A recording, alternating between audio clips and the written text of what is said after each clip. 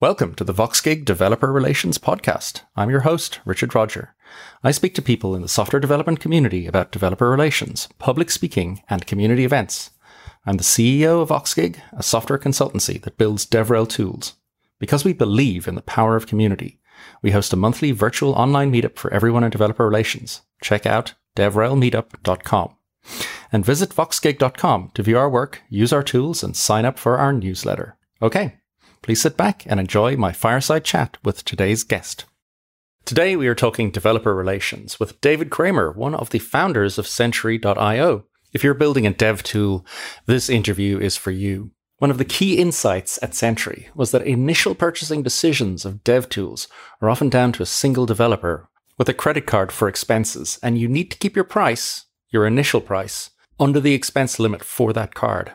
Now, as developers, we've all suffered from the problem of trying to convince a non-technical boss that you need a dev tool. Well, just sidestep that problem altogether. And that is just one of the hard-won insights that we learned from David. So let's talk developer relations.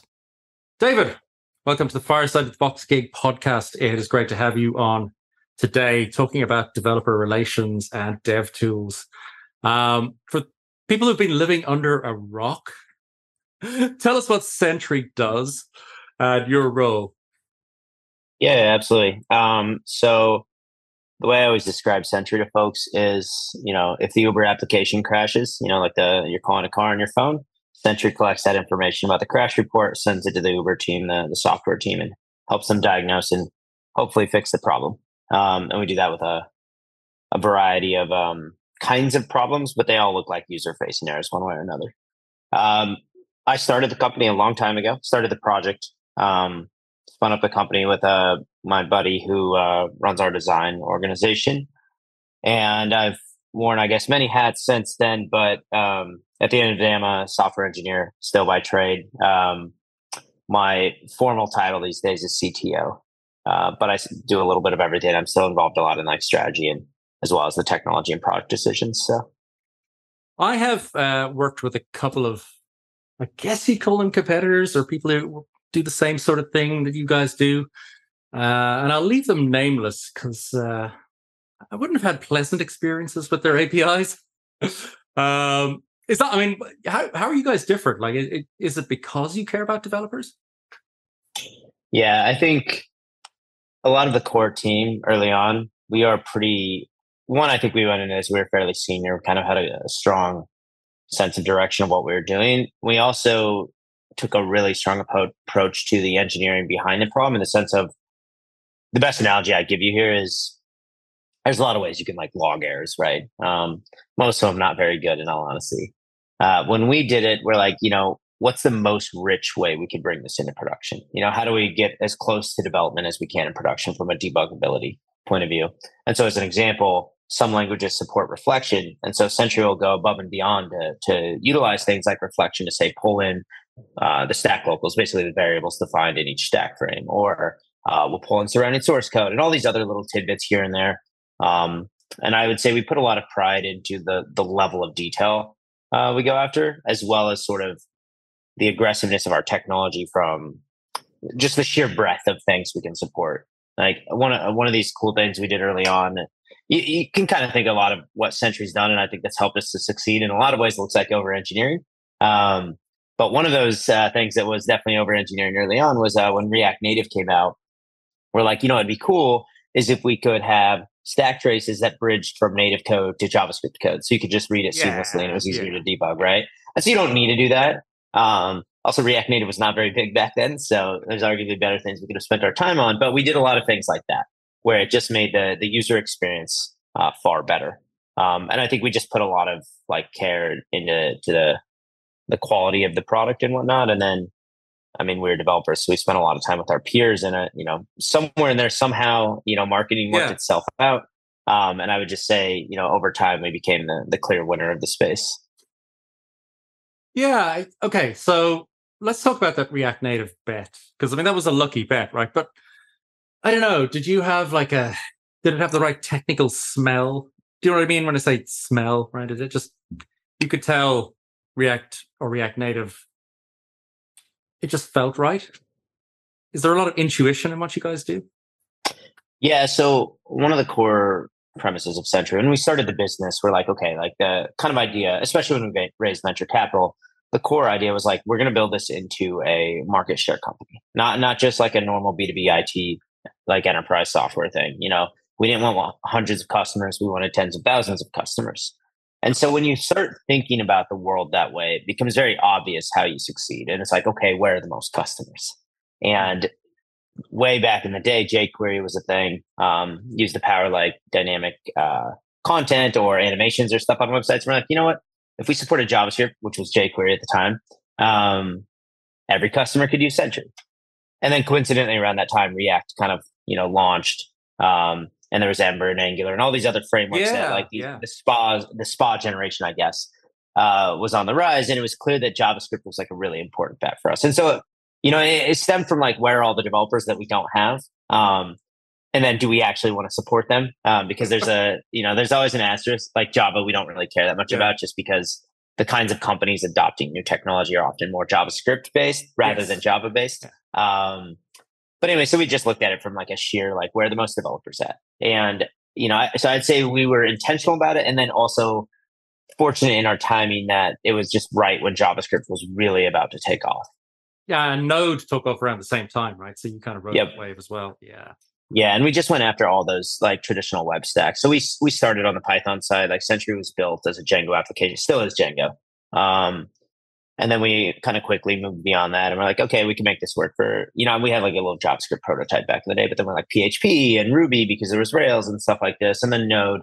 And it's interesting because all of those pale in comparison to sort of the front end JavaScript ecosystem, and it's the sheer magnitude of it these days. the pain. Yeah. So Sentry is still a Django app? That's awesome. The main code, the monolith, I guess, is Django. To be fair, it's these days I don't work on the core app anymore. I don't contribute to it, but it's probably a little bit monstrous. And we've swapped out a bunch of things with Rust here and there for high performance systems. And then obviously we have massive React UI, so it's probably just as big as the Django application these days. Man, when I was doing consulting back in the day, I used to love Django because you got that little admin dashboard. Free, right? Talk about a great dev tool, right? Oh yeah, I think Django is still one of the best frameworks out there. It's not as popular as it once was, and I think a lot of that is like this complexity with like as this UI layer came into existence. I think people just wanted to write code in the same language. So there's a lot of attempts to build frameworks and whatnot in Node. Like Next.js is probably one of the bigger ones. But none of them are full featured like Django. Well, okay. So let me ask you that, right? Because you have an interesting perspective on the industry, kind of a 64,000 foot view, because you touch all these different areas and you see people doing a bunch of stuff. Why was there, or has there not been, a back-end Node framework like Rails or Django? Right. Yeah. Why did that never? Why is this? Okay, on the front end, I'll give you the front end. Okay, we can kind of understand the proliferation there, but I would have thought on the back end, somebody would have built Rails for Node, right? Yeah, I don't know, because you've had some halfway attempts, but yeah, I don't know. I don't know what the challenge is or why people have shied away from it. For a long time, I thought it was because people didn't build significant software on top of Node.js. That might actually there might be some degree of truth to that still. But I think the problem is, software is not that complicated. It's not any more complicated than it used to be, arguably. But it's taken us a lot longer to build things these days. And so even if you look at these web frameworks, take like Next.js, which actually changes quite dramatically every year. And so I think one, you have a moving target, which is complicated. Two, because they're choosing to move the target, I think they end up then not building the other, nuts and bolts. And so, I think the classic example, if you use Django, is like the ORM, love, hate, you can be on either side of that spectrum, but it was fully featured effectively, right? And you had all these tools built into Django, and those are not overly complicated things to build, especially when you have a community building something. And I think if you look like Node, maybe it's just like the size of the internet and all these other things going on, but like there's not really like a central community in Node that's like, oh yeah, we should build this framework to make it easier to build these kinds of apps, or a small group that's just going to really churn through the code. And so I don't really quite understand what it is, because even PHP, you have Laravel in it, which is very Exactly. similar to Rails and Django. Yeah. The clear winner, right? The clear choice. Right. Yeah. And yeah, I'm curious what'll happen, because you could see something like Next. There's Remix, there's Astro, there's a bunch of frameworks now, but a lot of them are just still really focused on rendering. And maybe that problem space is just too big that nobody does anything else, or maybe it's because all of our backends are still written in other technologies, so it doesn't matter. Yeah. I don't know. And where's Rust going? I mean, you guys have a view of Rust as well, right? So it puzzles me because it's really hard. Why is it so popular? Yeah. I mean, if you look at Rust, it's just a C alternative, right? And C versus C++, I know there's a lot to be said there, but like C is not that complicated. C++ gets quite complicated quite fast. And I think people reach for Rust because it's simpler than C and C++. Yeah, at least in modern code.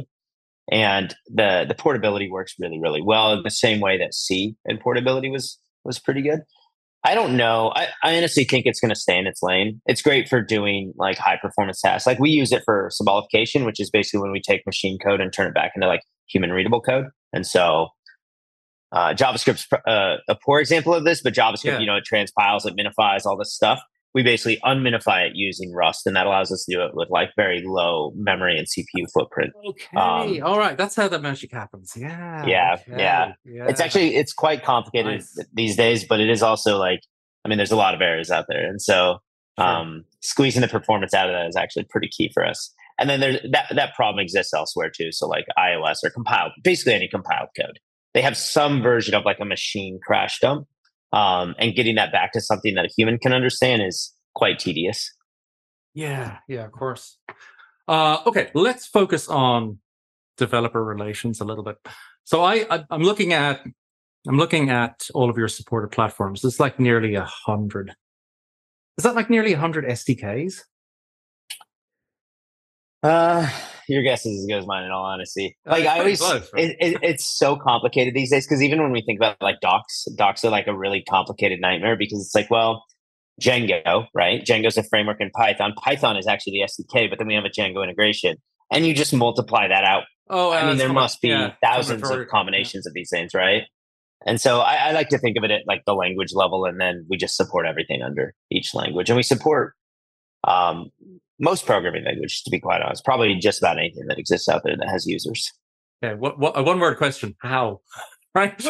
Well, okay, I'm going to expand it a little bit, because this is a topic that has come up a few times. How do you, when you're a single, like most companies tend to focus on a specific language or small set of languages. I mean, Google had like you could only code in JavaScript, Python, and Java and C. I think, but that back in the day, I don't know what it is now, but that used to be the law, right? Which is a good idea. But for dev tools companies that have to have SDKs, you can't do that. So do you get everybody internally to learn all those skills? Do you outsource bits of it? I see people taking all sorts of different approaches, ending up with SDKs that are rotting because they can't support them, to badly written code because they did it internally, but they didn't have the skill sets. Yeah. I think it's tricky. And it's actually even worse for us, because to build an SDK, basically to use these underlying low-level mechanics of a language and framework, it's more complex than, say, I have a REST API and I just need to write some shims, right? Yeah. You got to know your stuff. Yeah. Wow. So the problem is quite tricky. And like early on, it's a combination of open source and in-house. So like I built a bunch of like the first drafts of SDKs, I would say, or I took over maintainership, because honestly, like, most languages work the same. And if you can figure out how to write, if you're like senior enough and you can, diagnose and debug and figure out how Python works, you can do the exact same thing in Ruby and in PHP and whatnot. There's obviously like syntax sugar that you might do incorrectly. Like people were not a big fan of my Java code. I'll tell you. But I did it for 10 years. Yeah. But it's like, you can kind of get away with that with some strong sort of folks that can expand scope. These days, it's still kind of a combination. So we actually, every so often, like there's open source stuff that happens in our SDKs, but generally speaking, if somebody's contributing to an SDK, we just pay them. Like we Yeah. just offer them a contract, and like usually it's like a low strings kind of thing. And we actually have on SDKs alone, I'm sure it's like a dozen plus contractors, plus probably another 20 full-time employees, plus people that work on adjacent systems that kind of help. But it's a big problem. Your SDKs they're not really amenable to being code generated, are they? Like it's not like you're just trying to expose an API. You've got to go into the internals. Yeah, and it's especially bad in things like JavaScript because they actually require like an intense level of expertise to, deal with things like tree shaking and making sure bundle size is small and all these other things. And so I don't know. Early on, we focused on a few. Open source helped.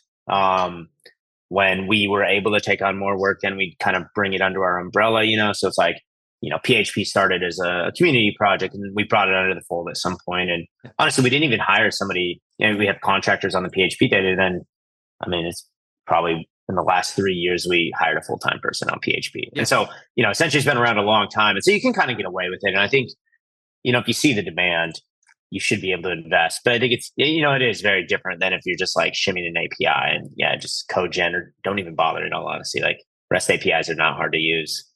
There's generic clients everywhere. So. Yeah, your stuff is kind of proper engineering. Let's talk about the business side for a minute, right? Because okay, there's two issues here. One is the tool space that you guys work in. A lot of it tends to be really expensive, right? So I'd like to explore why it has the pricing structure it does. And the other thing is the who buys, right? Is it a dev in a team that recommends it to their boss, or have you gone to the next level where the CIO is like, oh yeah, we got to use Sentry. So, well, maybe let's talk about the price. Maybe let's talk about who buys first, because that informs the pricing of it. Yeah. So we actually, when we built the company, we kind of made a set of decisions, said this is how the company is going to be. So we sort of manufactured the way we wanted the business to work versus just responding, which I think people trick themselves into thinking they have to do things a certain way often. So, for example, going back to that market share goal, right? We have this sort of internal motto. It's like every developer should use Sentry. It's just genuinely, it's a useful paradigm, right? Like the ability to debug your app with Sentry is far better than without. And so based on that, we're like, it's very useful. Every developer should be able to use it. So what does that take? Well, it takes things like language support, right? It also takes an accessible price point. And so we basically have refused to raise the baseline price from $29, especially when you constantly see companies jacking up the price every year as if inflation costs or something. But and so we said that's like super important, and even $29 is expensive for some people, especially in other countries. And we just think of it like like utility billing. So it's the same as AWS or anything else. Like we just charge based on the cost profile that we see ourselves. But there is you've got to be reasonable in there. It's like, okay, we need to keep the cost low. We can't add a bunch of features that are going to be like really expensive to run or anything because the cost will go way up and we can't increase the price for those features, right? And so the price point was like a very big deal for us. And we've not nailed it everywhere. Like we have a bunch of products now, but like for the error monitoring, at least it's fairly stable. But I think that is really important. It's got to be cheap and affordable. And that's one reason we have so many customers. And then I think on the other side, it's like, our buyer, again, we chose this, our buyer, and it works, is the developer. Like they may not pay the bill, but they are actually the buyer. That's how we think about it, right? And, right. Yeah. And that's very much true in most organizations these days. Like once in a while, we'll have a top-down sale at a company and they'll sort of like bring it into their team, and it's like confusing to me. But it's so rare these days. I'm do you guys have like SDRs and like proper salespeople? We do, but it's like we're constantly changing the program because it's like very hard. So we have a split where like only 30% of our revenue goes through the sales channel. So it's almost all bottoms up self-serve. And that's very intentional in a lot of ways because we just wanted to build something that was that way. And we wanted to make it really easy to pay for it. And there are no features you can buy or that you can buy by just talking to a human, rather. Like everything is self-serve capable. Yeah. And so like we intentionally made a lot of those decisions. And I will tell you, it's still controversial with especially traditional like sales folks or people that come from that background where they're not always believers. And it's like, no, you got to talk to the CTO or something. I'm like, CTOs don't buy software. Like they just sit in meetings and stuff. You got to go convince the developers that it's useful. and they will help you navigate to the person that's going to pay the bill. But at the end of the day, the decision maker is the developer. Not just the CTO, right? It's not just up the chain of management. If you're an independent consultant or a small consulting shop, what you're asking your client to do is pay you guys. Yeah. Because if I'm a consultant, I'm building an MVP for somebody. I'm not gonna pay for Sentry, right? That's infrastructure. So I've got to convince my client who's non-technical, right? And if you're giving warm, fuzzy developer vibes, it's a lot easier to sell, right? And if there's no weird sticker shock, exactly. Some people, it really works. Yeah, and I think that's the point though that you mentioned is like, because the price tag is manageable. It's like the reason it works is all these things together, right? If it was $1 million a year, a developer, it doesn't matter how much a developer wants the software. It's like they're not just going to magically smuggle it into the organization. But because it's so affordable and it sort of can scale with your usage, it's really hard for somebody to be like, hey, we want to run Sentry in production, blah, blah, blah. It's not going to be that much money. Can we do it? Of course they're going to allow it. Like you want to kind of cater to the tools that your team wants, right? It's affordable. It's probably one of the cheapest monitoring vendors in the space, to be quite honest with you. And so it just works out really well that way. We've not quite, I would say, we have not solved every problem. Like from the go-to-market angle of Sentry, we rely a lot on brand awareness to sell the product. Like we try to build a great product. Most of the time we do a good job. And then we rely on everybody knowing that we exist and some magic happening somewhere in there and they buy the product, right? We haven't really done a great job yet, or at least we haven't figured out ways to sort of manufacture that growth or that marketing and sales motion. And getting everybody to know that you exist, I mean, that for you guys, that means a lot of participation in developer communities, right? Sponsoring, all that sort of stuff. And was that you and your co-founder in the early days? Did you then explicitly hire developer advocates, or do you expect engineers across the board to participate? What way have you structured? Like, is developer relations now formal for you guys, or what way is it structured? Yeah. So I think a lot of Sentry's growth early days is like we were just members of the community. So like I was at Python conferences all the time. I was speaking at Python conferences all the time, not necessarily about Sentry. So it was like, again, it was not forced. It was just generating like goodwill because I was in the community adding value, right? And we tried to keep that true in other communities. I think we tried to build this in a way that all this works. So it's like low price point. It's very low friction to set it up. The product is super, super compelling. Like what it can do, kind of, it's like a light bulb goes on. And so through all that, all it took often was just getting in front of developers. And so, for example, when we entered the PHP community, we're just like, okay, we got to be at this conference. This is the place to be. It's like the Laravel conference way back in the day. And it's like, it's a lot of, almost like door-to-door sales, like you've kind of got to do that to get something off the ground. And I actually tell people this a lot because they seem to think there's magic, but even at our scale, we launch a new product, we still have to like do that hustle. Like we have to be door-to-door, like selling that thing, or at least like showing it to people, and so we just did that. It was all engineers early on. And again, like half of the engineers that we had early on were either going to conferences to sit at booths, to help with booth duty, or they were out there like speaking, or they had some kind of network and pull. And so that worked for like quite a long period of time. And then I'll tell you, like, we never really quite nailed it going into new communities. Cause like, I remember like Rails, we did the same thing. We're like, okay, we got to be at RailsConf. We're just going to go do this thing. But we weren't really members of the community. And it's quite hard to be a member of the community when there's, hundreds of these communities. You haven't earned your stripes. Yeah. But it was enough. It was enough that got us in there. Usually you'll find some believers, if you've got something that like they value, of course. And we like to think we make very community conscious decisions. So like for these conferences, like, we're trying to, I guess, give to the community in a valuable way. It's not just we're here selling and doing a sales pitch, but like, we did the PHP conference. We threw a big party for everybody. Like we basically co-sponsored the official party. In fact, before that, there was no official party because the official party was our idea. And then it became the official party. Yeah. So we're like, yeah, let's build these communities and stuff. And we're trying to find more ways to even do that still today. But I think you just got to be there. Here's an interesting question for you, right? So let's say Well, that was a core strategy, and I've seen other people do it, and I've done it myself in former companies. So if COVID had happened 5 years earlier, would that have been a huge problem for you guys? It's a good question. By the time COVID came along, it sounds like you were the flywheel was already going, right? You didn't as much. Well, so what I'll tell you is like the flywheel's been going since we hired anybody. So I don't think COVID. I don't know what COVID earlier would have impacted, because COVID still hurt us in a lot of ways, because COVID forced overnight a change in the way people work. And that change was actually fairly harmful for a sort of efficiency of organization, especially with a lot of people. And so I think you could actually get away with it if you had like 10 people, because like the bonds are a little bit better anyways. But like COVID, we grew from, started COVID, I'm sure we were already 100 people, end of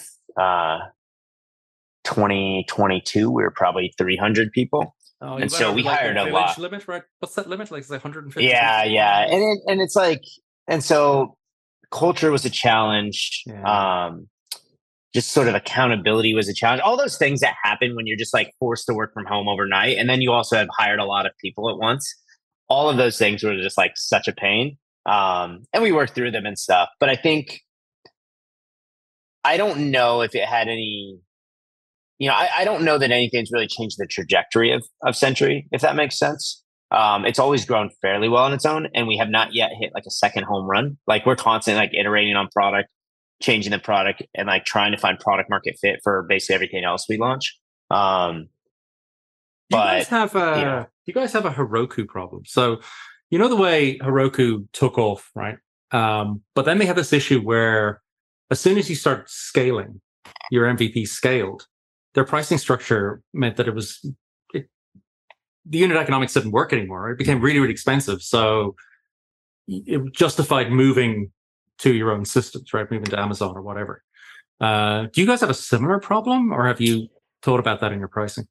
Yeah, not really. Errors, it's really like you get a lot of value. Like errors are a little bit complicated also because they're volatile. Yeah. So the biggest challenge Sentry has from a pricing mechanics and a packaging construct is if you have more errors, it doesn't necessarily mean you're making more money. Usually it's in fact the opposite. And so if you have more errors, you don't really like that the bill's gone up because you're not making more money. Whereas if you have more traffic and the bill went up, you're probably making more money or something. So it makes sense, right? And so that's always been a challenge for us, to be fair. But the error business does extremely well these days. We consider it very mature. It frankly just literally grows on its own. And it drives like the majority of our revenue, which is a significant amount these days. And so I don't think the problem exists there. It does get expensive at scale, mind you. Sure. But it's really hard to even hit like a 7-figure bill on Sentry just for error monitoring. Like very, very hard, in fact. And so I think it's okay there. I think broader APM, so like tracing, performance monitoring stuff, that's where this is much more of a tricky challenge. Like the famous thing in the industry is like Datadog. Like everybody hates their Datadog bill. It's a pretty good product, like their core product, but the price is just like ludicrous once it sort of like creeps up on you. Like they 10x'd our bill on us last year. I think maybe we negotiated a little bit down, but that when you're like, what the hell? And and especially something like Datadog, it's like, okay, I've got a bunch of charts with numbers on them. I must be able to do this cheaper somewhere else, right? And so we're very conscious of that because we want to use that against, big vendors as well. And you don't want people thinking that, right? You don't want people looking at exactly. We don't want people doing that to us. I can do this myself. I can write this. Exactly. To be fair, some people do, but what was that thing back in the day? MRTG. Do you remember MRTG? It was like a little. So. It was like a little Linux utility that would generate. Charts. Yeah. Network traffic and stuff. Yeah. Yeah. There were a bunch of those tools back in the day. I always wondered what happened to those, but it cost about 2 weeks of developer time to set them up, right? Yeah. So compared to what you cost. So I think one of the interesting things is everything's much more complicated these days. And so so Sentry you can self-host for free. Like our license allows you to like non-commercially host the same code that we deploy in production. So you can do that if you want. It's painful. It's complicated.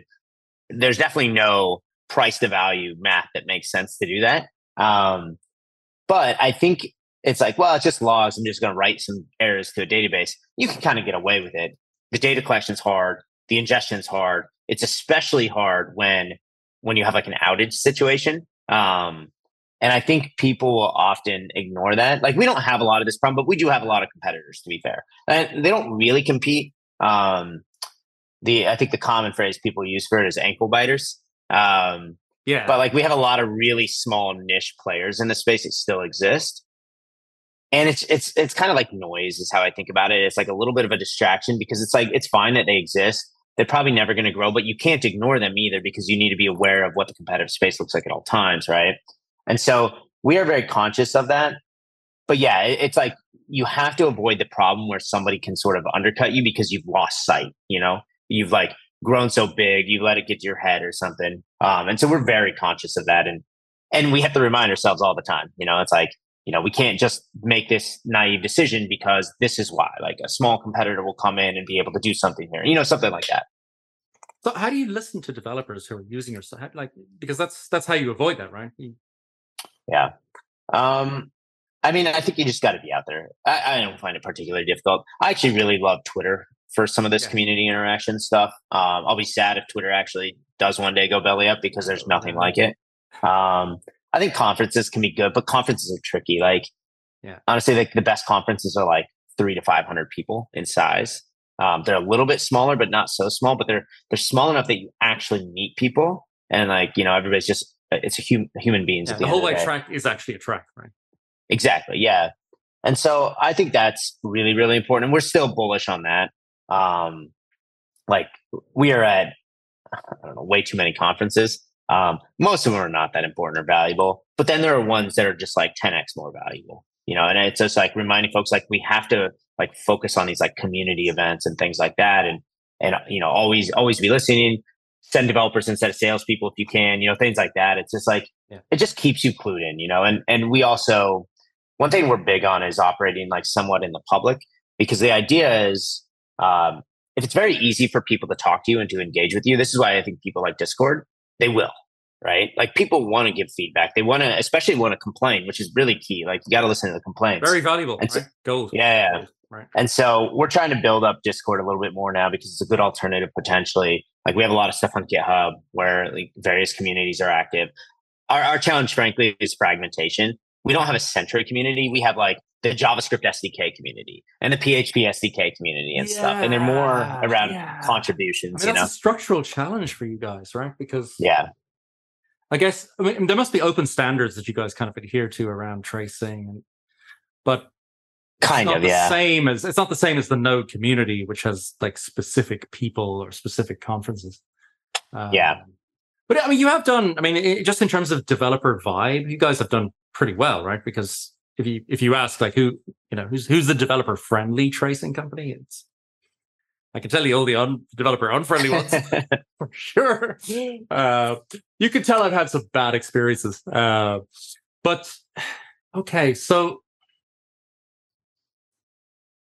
the question is, how do you grow it then? Do you double down on the number of developer advocates that you have? Do you use that as your long-term marketing strategy? Yeah. I mean, have you had these discussions internally? I'm just trying to kind of, I suppose, what works. I think from the DevRel point of view, it's a little tricky and it's interesting. So we didn't really have DevRel at Sentry. Yeah. Like we always had somebody, but not always, but like probably for the last 5 years, we've always had somebody in a role that's basically called DevRel. But it wasn't very obvious what they were doing, and I think a lot of the investments didn't turn into anything. And even today, we're still young in that regard.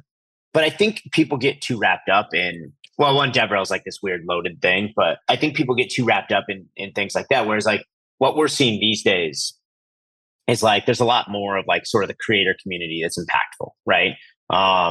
You can also look at like mainstream and what do they do and how does that apply to tech? So a really good example is I'm a big believer in brand marketing. And so my favorite analogy of this is liquid death, which I don't know if you're familiar, but it's literally just still water, flat water in a can that has cool art on it. And and you might be like, what's the big deal? And I'll tell you, they're crushing numbers. And what they're selling is not water. And this is always how I've explained brand marketing to people. They're selling, in their case, they're selling like a beer alternative. It like looks really cool and edgy. You could drink it and it looks like you're having a beer, but you're drinking water. And I'm like, I was at this concert in Vegas and all they sold was Liquid Death. That was the only water that existed.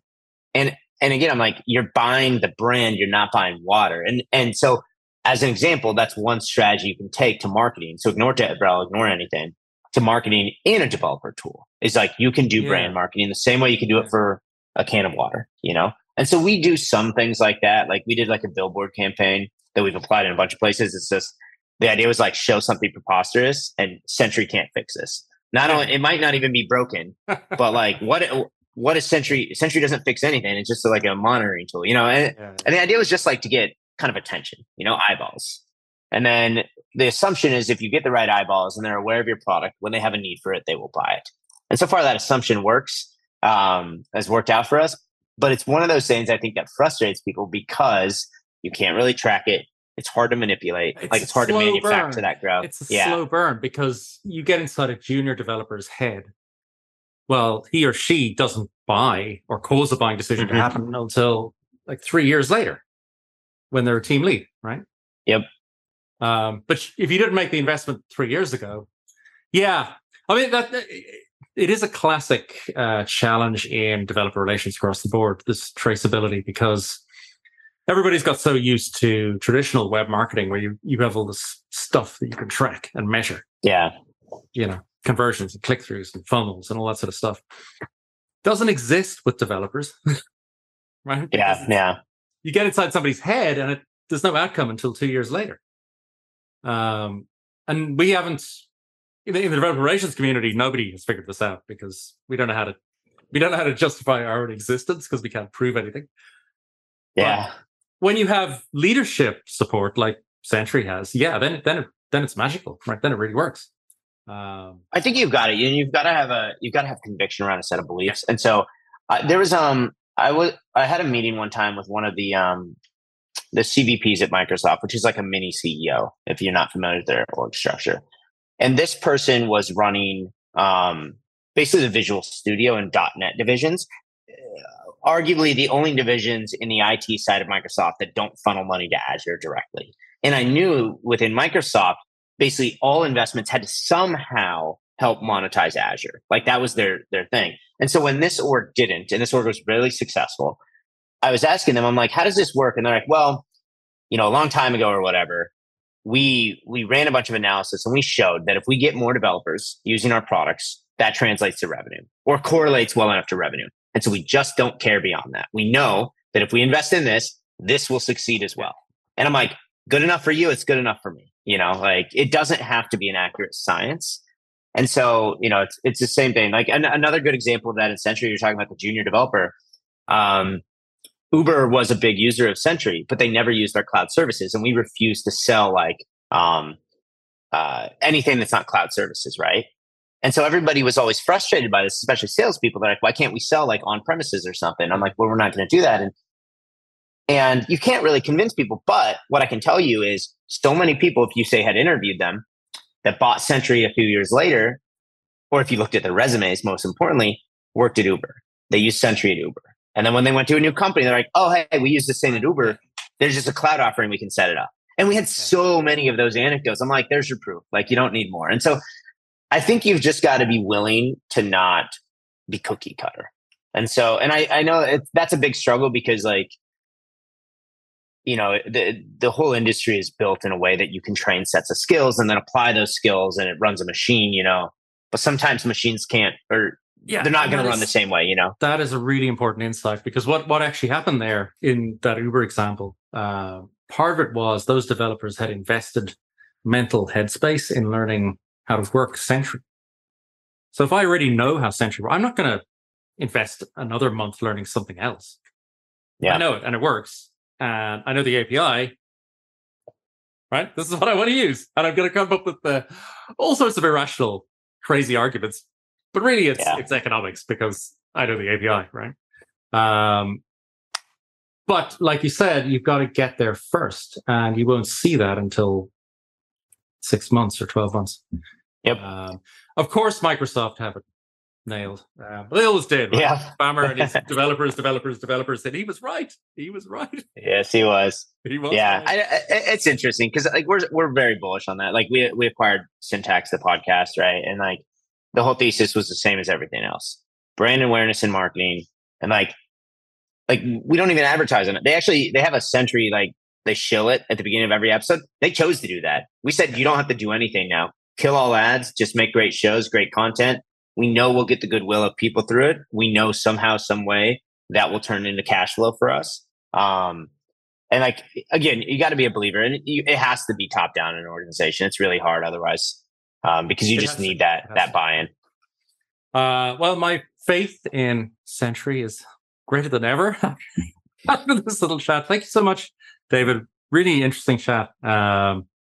Keep the faith. Keep the faith. Thank you so much. Yeah, take care. Absolutely. Thank you. Bye-bye. Bye-bye.